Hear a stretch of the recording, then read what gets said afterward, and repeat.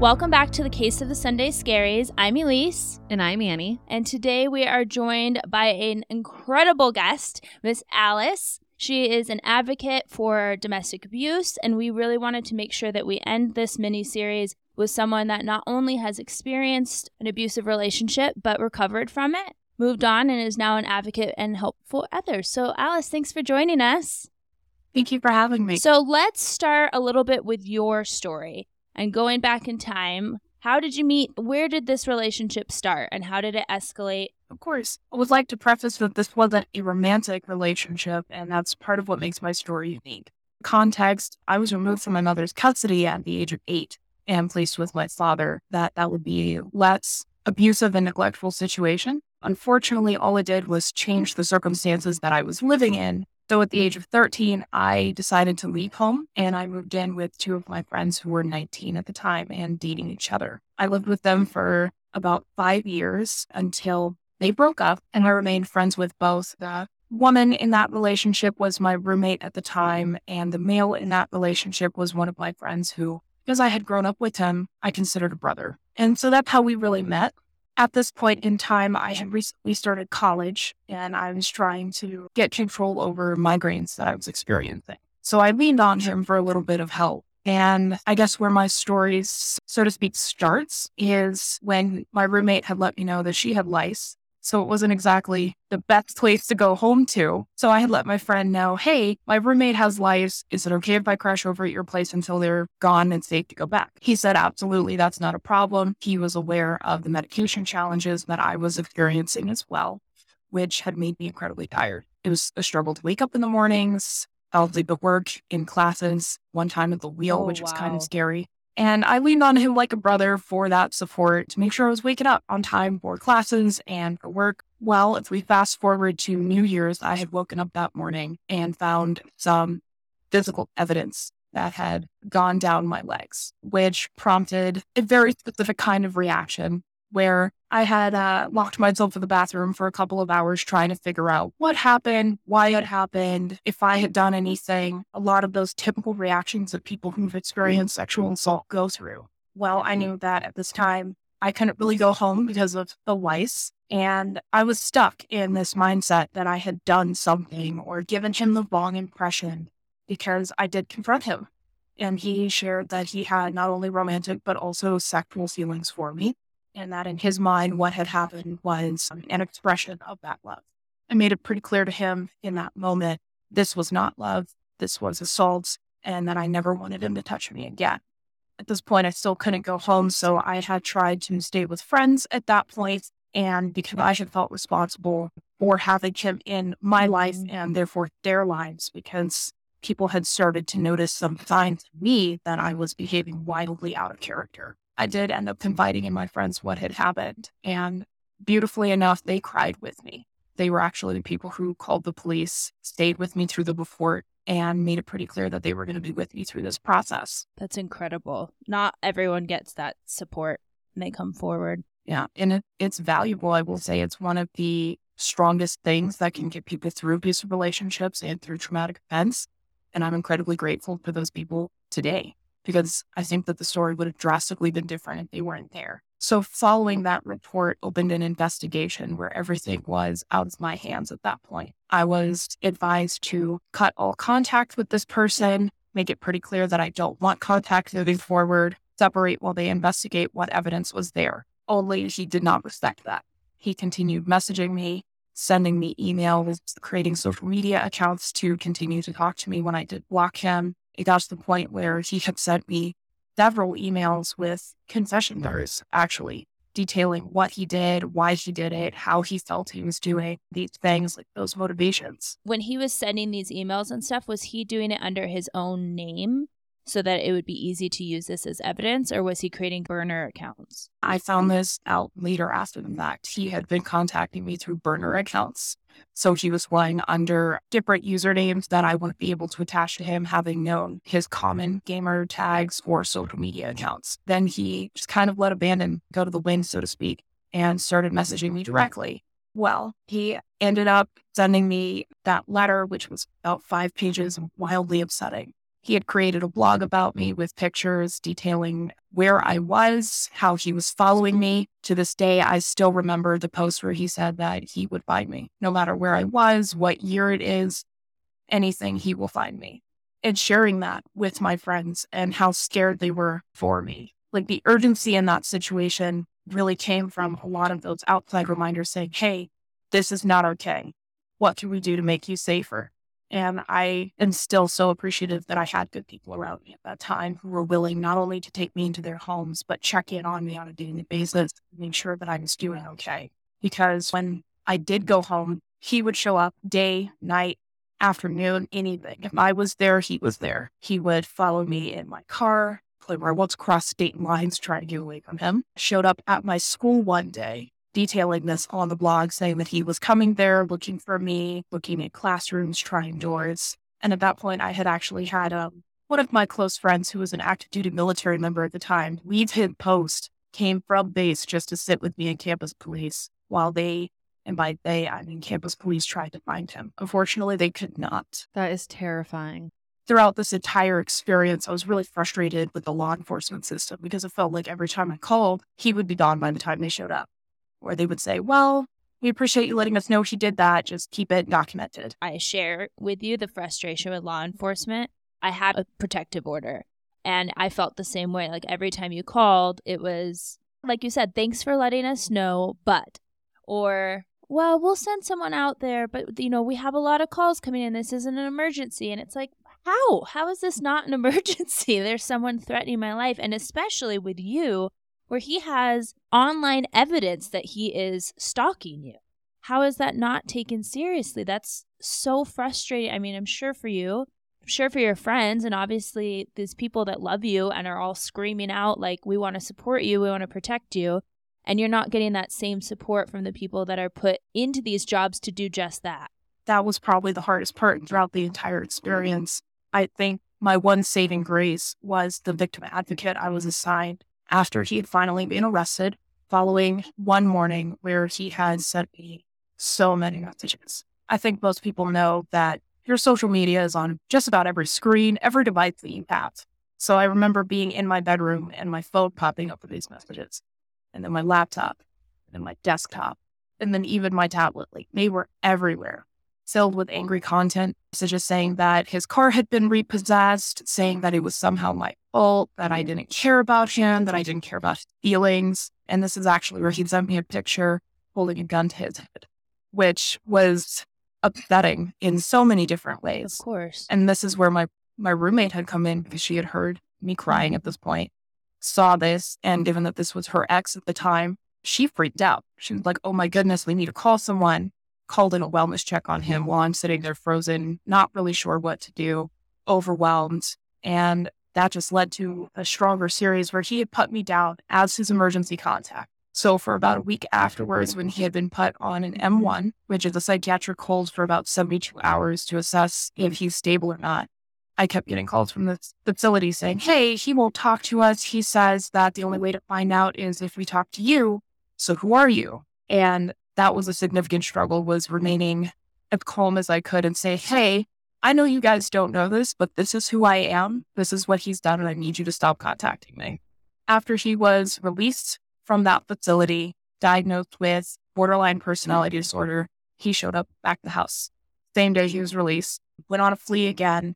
That following day is when he did show up to my school. And from there, he fled to another city, documenting it all on this blog, his intentions. And it wasn't until about 3 days later when he finally returned to work where he was arrested. And that started, at least in my opinion, on what was being taken seriously. So I was able to provide this blog, the pictures that he had posted of me online from when I was unconscious. Every message that he sent me, I gave over all of my passwords to every account that I had. I had to do an interview with not the chief of the sheriff's department, but the lead investigator on the case. Very much where it felt like they were looking for any way to say that it was something I did, or that I wasn't clear, that I didn't have these feelings, anything that would make it not an act of violence. And I, again, applaud the victim advocate because she was behind me every step. She made it very clear what was happening. She talked to me about how to protect myself, increase my physical safety. And she told me that a lot of people are going to try to tell me to take this day by day, but sometimes day by day is too long. So instead, take it moment by moment. I love that. So can you talk about the victim advocate? Was she assigned to you by the police department or was it by an organization? She was assigned to me through the sheriff's department because of the jurisdiction, given that we slightly lived outside of the city at the time. Got it. It wasn't like a soft referral either. I wasn't entirely sure what was going on. It seems like there's room for improvement when it comes to communication with these agencies. But when she identified herself, she was like, hey, I just want to meet you in person. This is the kind of stuff that we're going to talk about. She made it a little bit better to be dealing with so many unknowns and asked so many questions and have to go through all these processes, applications, interviews, reports, all of it. She was like the light at the end of my tunnel, honestly. She let me know about what was called the Victim Assistance Fund at the time, which helped me relocate into a safer location so that he didn't know where I physically lived. She introduced me to a program that most advocates don't know exists called the Address Confidentiality Program, so that my typical location and my address wouldn't be revealed on public record. Because that's actually really easy for people to access, whether you registered as a voter in your state or maybe it somehow ended up on Facebook because someone checked in at your house when you were hosting a party. Especially in this day of social media, like you said, and being able to check in here. And sometimes you don't even know the app is posting where you're at and it's doing it for you. So it's really nice to hear that she facilitated putting those things into place, because how are people supposed to know about it on their own otherwise? Exactly. And I think that's one of the biggest challenges in the world of domestic violence, because I know when someone first told me that I was now considered a domestic violence case, I didn't think of it that way, because most people think domestic violence is just intimate partners, and it's not. It can be family members, it can be neighbors, it can be roommates. And in fact, even most stalking cases, 42% of the time is someone you know, rather than what we are pretty commonly aware of as a stereotype for some masked figure, probably hidden in the bushes, watching us come home. The boogeyman. Yeah, the boogeyman, right, that we see in entertainment. So he finally gets arrested. I'm underlining the word finally. You're set up with this advocate. And then what does it look like for you? That was such an overwhelming time. I was still a full-time student trying to communicate with my instructors about what was going on. I had to move, and I also couldn't tell, or at least I felt like it wasn't safe to tell my roommate or any of my friends where I was moving to. I didn't trust documenting it in a text or email or anything like that, because he had gotten into my Facebook at one time. He was in my email. He was in my calendars. He was everywhere. So I was trying as hard as I could to be secret about where I was, remaining vigilant about if anyone was watching me. So there was a lot of overwhelming amounts of information that I had to take in, as well as showing up to these court hearings, providing evidence, providing impact statements, talking about how I felt, what he did to me physically, how it uprooted my life, all of these different factors everyone wanted under a magnifying glass, it felt like. And those hearings were not easy. To this day, I credit the one person who stood by me through them for keeping me distracted. I don't remember a lot of what was said or even what I said, but I do remember playing thumb wars and making silly faces at me and making sure that this was at least like as positive an experience as it could be. That you had moments of levity in the midst of absolute chaos. Absolutely. But while I was going to those hearings, I was still feeling the mental and physical symptoms of trauma. I had nightmares. I couldn't sleep. There was really no rest for me physically or mentally at that time. And I had to sort out the events, the timeline, what was said when, and try to pull myself together in each hearing to present all of this information and remove the emotional aspect from it. Not only the hurt that comes from the sexual assault, but the confusion, the betrayal, the utter dismay of losing someone who was extremely close to me for a long period of my life. And I had to put it essentially on one piece of paper and say it very clearly and try not to cry, which in a courtroom is really hard to do. When you went to court, was he staring at you while you're trying to give your statement? So unfortunately, I did have to be in the same room as him for most of those hearings. Again, I had that friend present with me who tried to physically block our line of sight as much as possible. So I had that as a comfort. I had an advocate who came with me to every hearing as well. but he was still there not only to see any emotions that I showed, which I felt like was an ongoing loss of power or control for me. So for what I do remember as far as that, it felt like a violation of the rules in a courtroom where typically a victim is not meant to be addressed directly by the offender. But he did address me directly with another letter saying that, he thought this was an expression of love and that's all he was ever acting out of. And now he sees that it was wrong because he was arrested. And I know that just reduced me to tears. Like, I ended up carried out of that courtroom because I was so upset. I just want to reach to the computer, hug you and cry for you because how the hell could they allow that? He has no right to talk to you in any form. That's how I felt. Agreed. That's how I felt, and my friend as well. I remember he wanted to give a statement saying, well, she was impacted, but so was I, because who do you think has been up with her every single night when she can't sleep, when she's crying, when she's freaking out because she thinks that someone is in her house? But he wanted to address the court and was not given that opportunity, which I felt would have had a more powerful impact. Absolutely. Seeing from the outside perspective. Getting heated. Yeah, it's not an easy thing to talk about because we recognize essentially the re-traumatizing aspects of the court process. And we try to reduce that as community providers, but for some reason still force people through those experiences. So I'm hoping that as we continue to grow as a society and increase awareness around cases like this, that these practices change. Because I remember how scared and shaky I was and embarrassed and even a little angry at myself for having those emotional reactions, even though they're completely normal, because I didn't want him for 1 second to see how badly I was hurting. But one of the parts of this process that made it so challenging was that it's not quick. It's ongoing. It can be months in between hearings. And that's what it was for me. Usually I was waiting for contact from some advocate saying, hey, this is when the next hearing is scheduled, or hey, this is what we need from you now. This is what this side said through his lawyer, and here's what we're going to say. Do you want to add this to your statement? And I remember that they scheduled non-discriminately any date that worked for them the soonest available, which often landed on days of significance. One being a hearing that was on my birthday, which I remember for the rest of my life. And it leaves the person attending those hearings anxious and waiting because you don't know what you need to tell work. You don't know what you need to tell school, when the next day this is coming. And it's incredibly frustrating. I remember that process and I applaud you for going through it. I'll be very honest. I got things postponed so many times and I didn't feel like that people were taking it seriously enough. I remember asking the judge for a head start during one postponement because he was out on bond. And I asked for a 10-minute head start and I'm thinking in my head, no one's here protecting me. What is happening here? And I ended up not following through. So I just have massive kudos to you. But thank God for you just being a badass and being able to do it, because you're right. The process of it is so slow. There's not enough being done to protect the victim during this whole court process. And it is very, very intimidating to sit there in front of the person that has hurt you in so many ways, right? I don't know how you do it, but I just have to applaud you for going through it, because I'm sure that saved someone else, even when no one else was standing up for you in the way that they should have been. So it's making me angry for you that you had to go through this, and angry for everyone that has to go through this. But you should be really proud of yourself that you went through all of these steps, because it is not an easy task. Alice, I have to ask, you talk a lot about your friends and how they were there for you and how they went to court with you.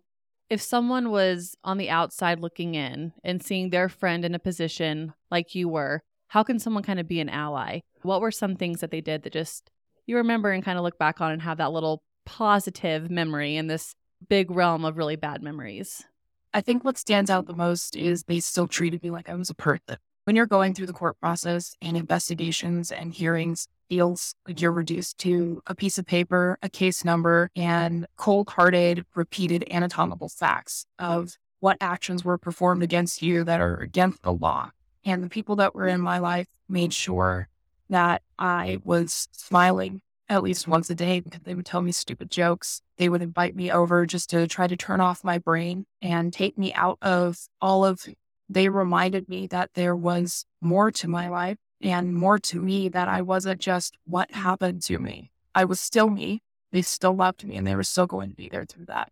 And that is one of the most powerful things that kept me holding on to everything. They motivated me to stay in school. It motivated me to go to every hearing, making sure that I was seen and that I was heard, because I had that right as not only a victim, but as a human being. This process of it makes me so angry for you that you had to go through this and stare at this man that at one point you considered a friend who had betrayed you on so many different levels, and that they are allowing him to have any voice when he tried to take away yours. And I will say that one of the hardest things, right, is having your voice taken away, and it's essentially given out to someone else, because they remind you constantly when you're asking questions or when you're upset and you're needing answers. They say, well, the offender still has rights. They're still a human being. They still have human rights. Okay, but what about every single right that he violated of mine? I would like more answers, more response, something that shows that human approach in these interactions. And I was consistently cut short for that. The sentencing that we got through, going through court, wasn't clearly explained to me, because he was sentenced for life. I'm going to try to get him on every single charge. He had written up essentially a confession letter. And I distinctly remember the judge who was on my case saying that in over, I think it was 30 or 40 years of being a judge, this was the first instance where he had seen someone so disgustingly obsessed with another human being. And that was why, for the first time in his career, he was sentencing him to life. And that was overwhelming, because going through that court process, I felt like a statistic. Then at the end of it in the sentencing, I not necessarily felt like an exception, but there is significance in someone saying, this is the first time I'm giving out a lifetime sentence. And your case is why. That's incredible. It's like you were finally validated. So to finally hear, I believe you and I'm putting this person away, I can only imagine the feeling. I'm getting kind of teary-eyed right now. I'm really happy you're doing this with us, Alice. So thank you. I know it's hard, but your story is so powerful. And I hate that you had to go through that, but wow. Thank you. There are a lot of people throughout my life who've spoken into me. And someone who I look up to this day told me that when you go through experiences like this and you have either had your voice taken away, you have a responsibility as a speaker to share your experiences and share what you've learned so that other people can learn from them. And that's why to this day I continue to talk about it, because it's not even a case of necessarily over. So despite the sentencing hearing leaving me feeling like I had a chance at being safe again, what they don't tell you, or at least what I don't remember being told, is that lifetime sentences are given with or without possibility of parole. So about a year after I thought everything was, said and done, trying to settle back into regaining my sense of safety and trust in everything around me, the people around me, myself, that was a really big one. I got contacted by another advocate saying, hey, he's eligible for parole. We would like a victim impact statement. After a year? Yep, just about a year, saying we would like another victim impact statement. There's a court hearing coming up. It was on April Fool's, which made me really feel like it was a joke. And we want to give you that opportunity to share your experience and share how this changed your life. And BC was confused. I was upset to be dragged back after I had barely gotten my bearings after our first round in court involvement. And he was present again, where I was given the opportunity to talk to a board member of the parole board one-on-one, where they're then given the power to decide whether to move forward. The offender is reviewed by the full parole board, or defer/table them and say, not ready, let's reassess a future date. Despite the overwhelming amount of evidence that I submitted, including my victim impact statement and one that one of my close friends had written, they still sent him to the full board review. I was so angry at that board member. I was like, I want to talk to you one-on-one. You get told that this is a life sentence, that you can take some power back of your life. You can maybe exhale for the first time in a very, very long time.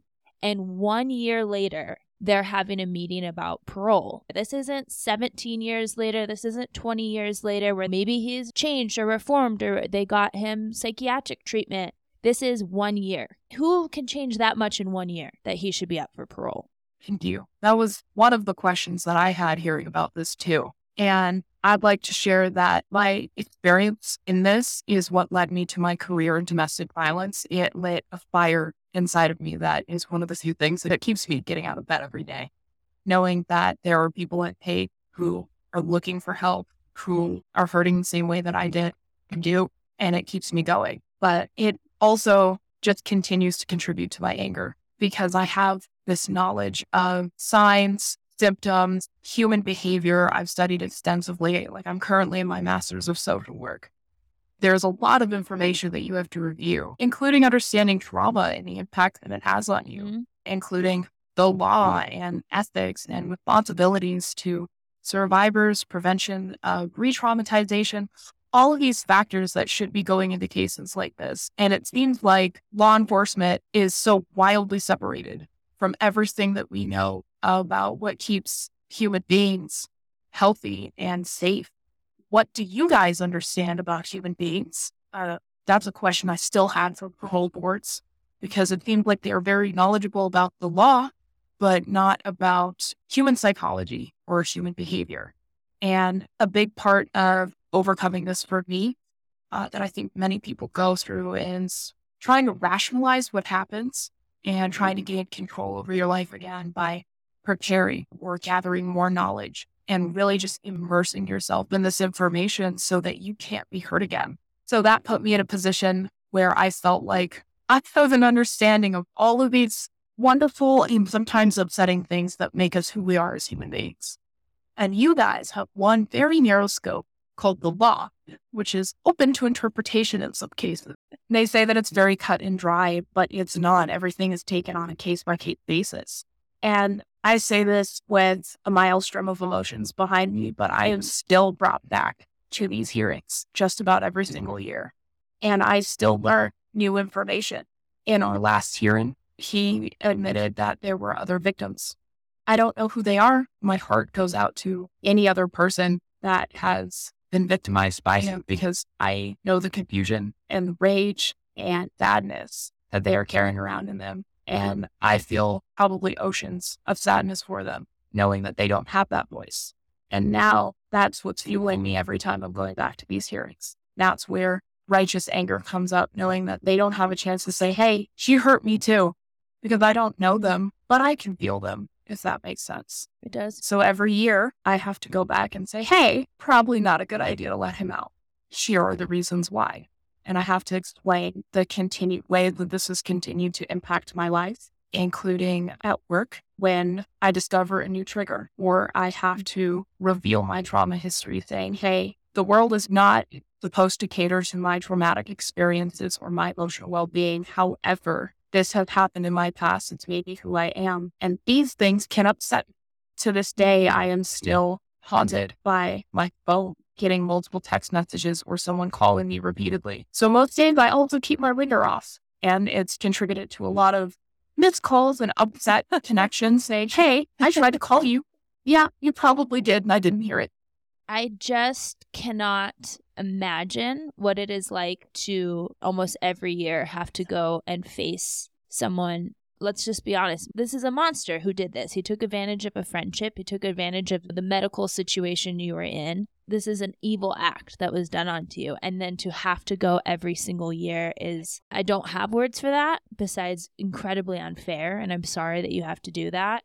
How do you go from around you, seemingly, except for your friends, saying you are a case number, you are just a victim, and losing that humanity to then fighting for other people who have gone through this experience? What was your path of your own recovery to be able to do this now? So I will say it started by looking for connections.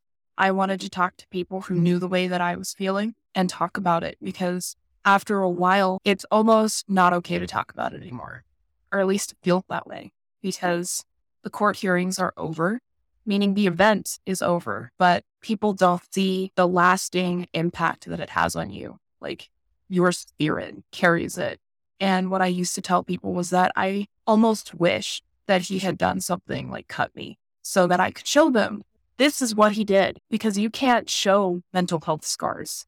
You can't show post-traumatic stress disorder unless it's on a piece of paper, which is now on several pieces of paper for me. The nightmares, unless someone's there for it, these aren't things that people see. The fear that you feel or the anxiety that you have in everyday interactions are not things that people are going to see and it can be incredibly isolating and make you feel alone. So I was looking for someone who understood what I was feeling and could share in that and walk me through it, because I didn't know the first thing about feeling safe in my new apartment at the time. But I was looking for that guidance. And I was lucky enough to stumble across a domestic violence organization that focused on post-trauma aftercare at the time. And they talked to me about my experiences. They made it almost normal and something to celebrate as a strength for overcoming. But they also celebrated that it changes you as a person. It doesn't make you more weak, but it does make you more aware. And it gives you insight into situations that some people will never have. You can read thousands of books, you can do all the trainings you want, but unless you live it, you're not going to understand it. And they help me connect to other people. They talk to me about advocacy and awareness and changing it for people who we know are going to go through it now. I know that there are going to be hundreds of other women and men and non-binary people, everyone, all kinds of people across the world going through experiences like I did. It probably won't be exactly the same, but it will be the same level of change. And something I learned along that was that sometimes the best way to help yourself is by helping others and changing it, because seeing that change in front of you gives you reassurance, knowing that you had a hand in it. It gives you a semblance of control over what happened to you. And it really does empower that voice that may be lost along the way. That was so beautifully put. I'm going to get it choked up. You clearly have a heart for service. And when you have a story and you give that story away, it's in service of other people, so that not only that they can gain perspective and maybe some knowledge about it, but it also, like you said, you become the narrator of that story. And during something like this, that is taken away from you. So I think it's incredible what you're doing. We do want to ask a couple questions that we had from our listeners. As someone who has gone through, she asked, an abusive relationship and is on her own path to recovery and wants to re-enter the dating world. Is there anything that you can think of from your advocacy work that you could recommend? Absolutely. There are several recommendations that I would have for that, because trust is one of the first things that goes out the window. You stop trusting people around you. So for restoring trust, whether it's in potential partners or friends or families who have unwittingly said something that hurt more than it was meant to, I recommend really digging deep down into yourself and asking yourself hard questions that can be upsetting. Like, what does this remind me of? What boundaries are they crossing? Who does this remind me of? And really try to sit down, even if it sounds silly, write down a red flags and a green flags list. As a survivor speaker, I've done dozens of trainings talking about the repetition compulsion that human beings have after experiencing trauma. And that is that we can know something is harmful. We can see that it is damaging or unhealthy, and we will stay in that situation, or we will continue to engage in that relationship, the environment, whatever it is, for the simple fact that it's familiar territory. We know how to navigate it. And for people who have lived in abusive relationships, whether it's for months or years, and I say this with extreme amounts of pain, decades, because I've met those survivors. They are survivors. They have learned skills and defense mechanisms to keep themselves alive and to maintain as much as they can their own sanity and their own safety. And that's nothing to be hard on themselves about. But when they are out of abusive relationships and they're relearning that, it's important to recognize the survivor skills that you picked up may no longer serve you, not in new environments. You have to embrace that uncertainty and being uncomfortable in new situations, because you know how to survive in an unhealthy situation. You're familiar with that. You've picked up all of those skills now, but they're not helpful in healthy situations. So when it's appropriate, when you do trust people, talking to them about your experiences, you don't necessarily have to go into the nitty-gritty details, but sharing and saying, hey, here's some trauma in my past. This is what I know can be upsetting. This is how I know I react, or this makes me feel afraid. Sharing that with someone and being vulnerable and them reciprocating by not using it against you is a wonderful thing that you can kind of microdose or baby step your way through. Give out little chances, because I know how quickly that trust can be damaged with people. And a lot of times for people who have lived through trauma or survivors, trust is a one-time thing. And once it's out the window, it's gone. Yeah, we're a little quick to pull the plug, right? Absolutely. But even that can be harmful to ourselves because, and I will say, because it's what got me through mine, those relationships are important. And sometimes we get scared just a little bit too quickly because trauma responses are like that oversensitive car alarm. Okay, like you look at this car wrong and it goes off and nothing touched the car. No one's looking at it. It's okay. But that's what trauma is. And before you cut and run, check in with yourself first. What made you feel unsafe? How can you change it? Was it on purpose? Because I know we all heard the same thing throughout our lives. The road to hell is paved with good intentions, right? People start out with the purest motivation or concern or something showing that they care about you. And it doesn't come out perfect because we are human beings. I think that's really great advice. You mentioned this when you were talking about your story, and it's something I really resonated with, of how easy it is to lose faith and kind of trust in your own self, not just in the people around you to keep you safe or that they have your best interest at heart. But for me, because mine was in a romantic relationship, I lost my faith in trusting who I let into my life in that way. But it wasn't always perceived by me of that's because of something they did. It was like, but I chose this. And you talked about kind of that shame, regardless of the trauma. There's this shame that we naturally as humans kind of have right away. And I think that's really important to hear is that's a normal reaction to have, but it's not yours to carry forever. Yes. And I would reiterate that 1,000 times because not only is it shame, but it's also guilt and it's anger. All of these things that come up for people, they are normal reactions to abnormal experiences. But when you're dealing with trauma, you're going to have so many things come up for you that maybe don't make sense, that make people look at you sideways, but with context, it becomes normal. So for people who are struggling with that and carrying around the sense of it's their fault or they overreacted, or I've heard so many times people say, I just choose the worst dating partners. Like it's like I'm attracted to unhealthy relationships. Do your best to lay down the blame and recognize the patterns in your life. Because it's possible that that familiarity is what's pulling you in. Because you know that. That's not necessarily your fault. That's just something new that you have to learn about yourself. And as soon as you can recognize those things and learn new things about yourself, you can drop what no longer serves you and you can walk towards new experiences. I can just say that you have found your life's calling. I know it was not planned or easy for you to get to this point, but not only are you super well spoken, but you're super knowledgeable. Truly, this has been eye-opening for me. Well, and I can speak for myself as someone who has gone through this. It's always nice to connect with someone that has gone through this. And so I know that the people that you're dealing with and being an advocate for are going to be very touched by you. But I think listeners who are listening to this episode, as we have been reached out as we continue this series, a lot of people carry these pains with them or they're currently in this. And so my hope for you, Alice, is that you know how much we appreciate it because you being a voice and a different story that someone connect with. I know that someone is going to listen to this and get help because of what you said today. So I just really appreciate your time and your vulnerability and your willingness to do this because it's not easy to have these discussions. Thank you guys for having me here because it is something that helps me heal a little bit more each day. The more I do talk about these things and the more I'm able to share with people. So I really respect what you guys do in sharing that information, providing a platform. Because really, you are rising people up. You are giving them an opportunity to share their voices. And that in and of itself is something that is so powerful. And it's not easy either.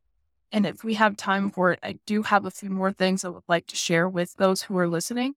One of the first things that I want to address that I try to in every situation is that when you're looking for how to heal, how to recover, you find oodles and oodles of information, all of the social media blogs, Instagrams about what self-care looked like and how they're at the end of their journey. And, they've really just sewed everything up all nice and neat and everything's fine now. And I want to challenge that because I think it's damaging. People don't share the hardships they go through until after the fact. And I believe that one of the most powerful ways that we can destigmatize these experiences and even maybe reduce the amount of shame that survivors feel is just talking about how it's not easy. Healing is not linear and it's not going to happen on anyone's timeline. this is something that will impact their lives forever. And while that can be discouraging at first, I think it's important to remember, because years later, I still deal with flashes of anger, overwhelming waves of sadness.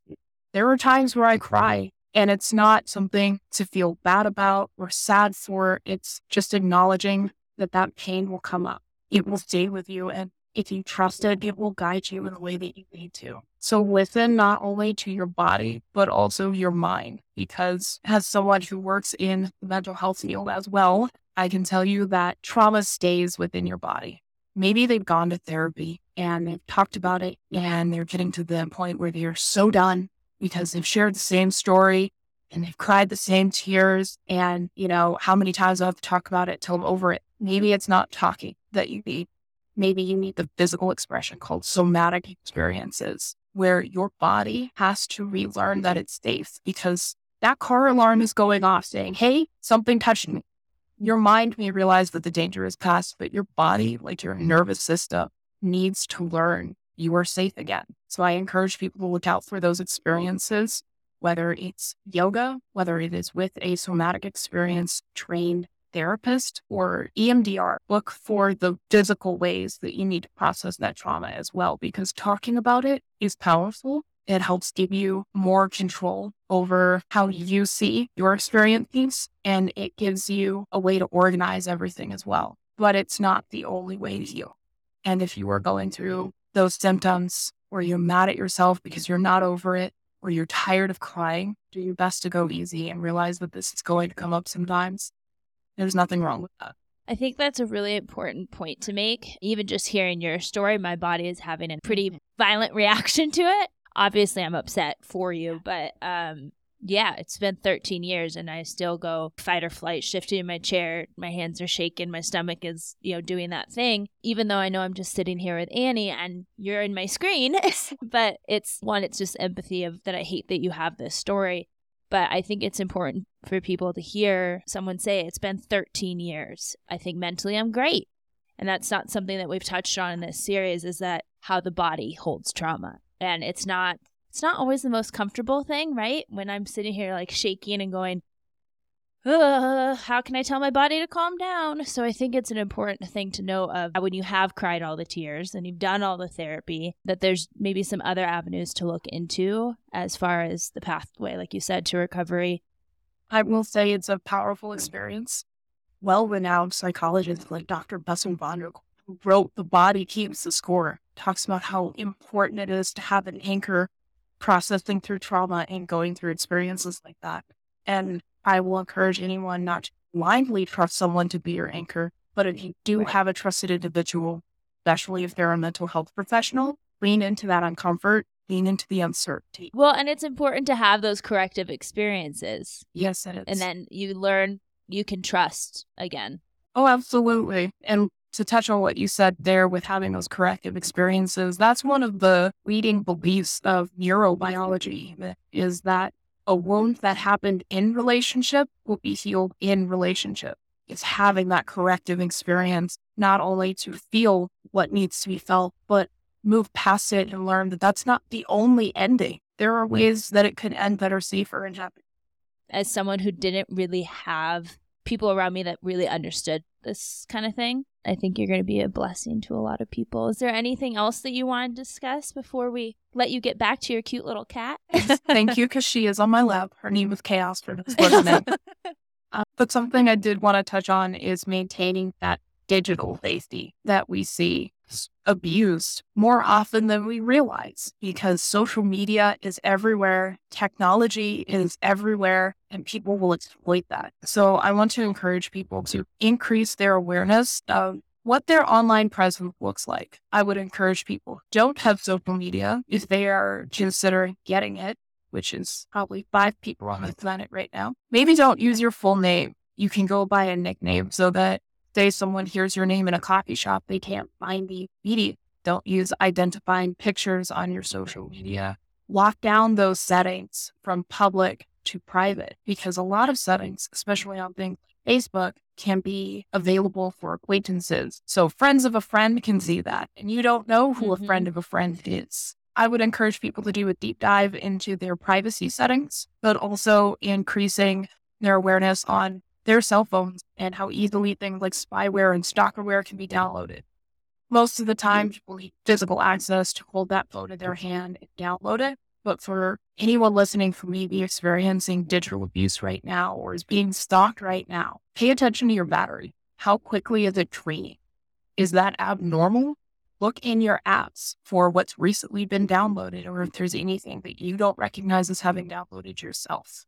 If you need to get a new device, don't buy it third party because that could have been what they call jailbreaking.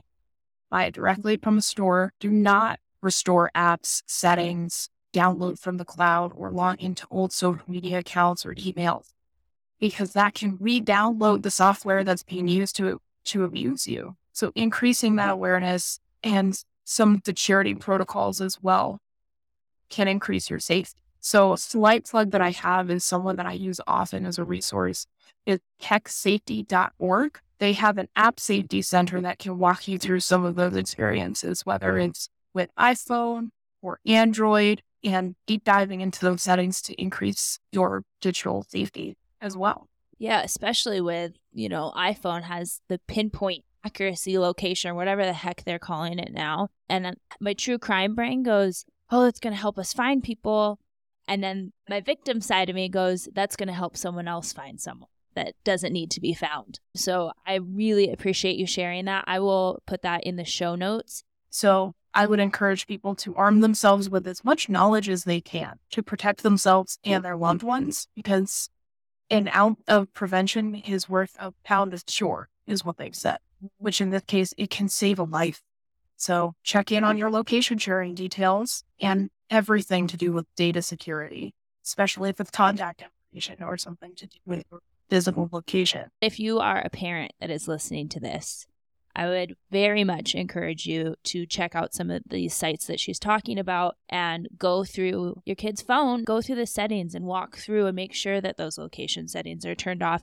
And I'm not a parent myself, but that's the only piece of parenting advice I will probably ever give on this podcast, is to just make sure that you're sharing this information with your kids too, because they are going to be a little bit more impulsive and use it a little bit more mindlessly than an adult brain that knows the dangers of the world around them a little bit better. February is Teen Dating Violence Awareness Month, and it actually just gained national recognition within the last 2 weeks after decades of advocacy. And I will say, perhaps what is chilling for any parent to listen to this is 80% of parents don't believe their teens when they say that they're in an abusive relationship. And I'm going to encourage every single parent or anyone who has a teenager in their life to look into these resources, listen attentively, be aware of the signs, and openly talk with teenagers and young adults about boundaries. What are green flags? What are red flags? And concerning behaviors. Teach them how to advocate for themselves and challenge behaviors, because especially when you are going through the throes of puberty and fighting to belong and learning about what a relationship is and what love is, you can excuse behaviors that you don't recognize as dangerous. What a teenager may see as persistent can be legally defined as stalking behaviors. It just makes me so mad that we have to have these conversations, that we have to warn teenagers about this. It just makes me sad sometimes, the world around us. But I think, like you said, if we can do anything to prevent it or take preventative measures for the people that we love in our life, then these conversations are very worth it. So I appreciate your time. I appreciate, again, your vulnerability and willingness to share not only your story, but all of these resources with us and with our listeners. And I hope that you applaud yourself and find space to celebrate you, because you are shining a light in a world that can be kind of dark and dreary sometimes, and helping other people. And I know you're going to help our listeners by sharing all of this. So just thank you. Thank you for saying that. That was beautiful. I think you have a stronger voice than you give yourself credit for, but you guys have definitely touched my heart, so thank you.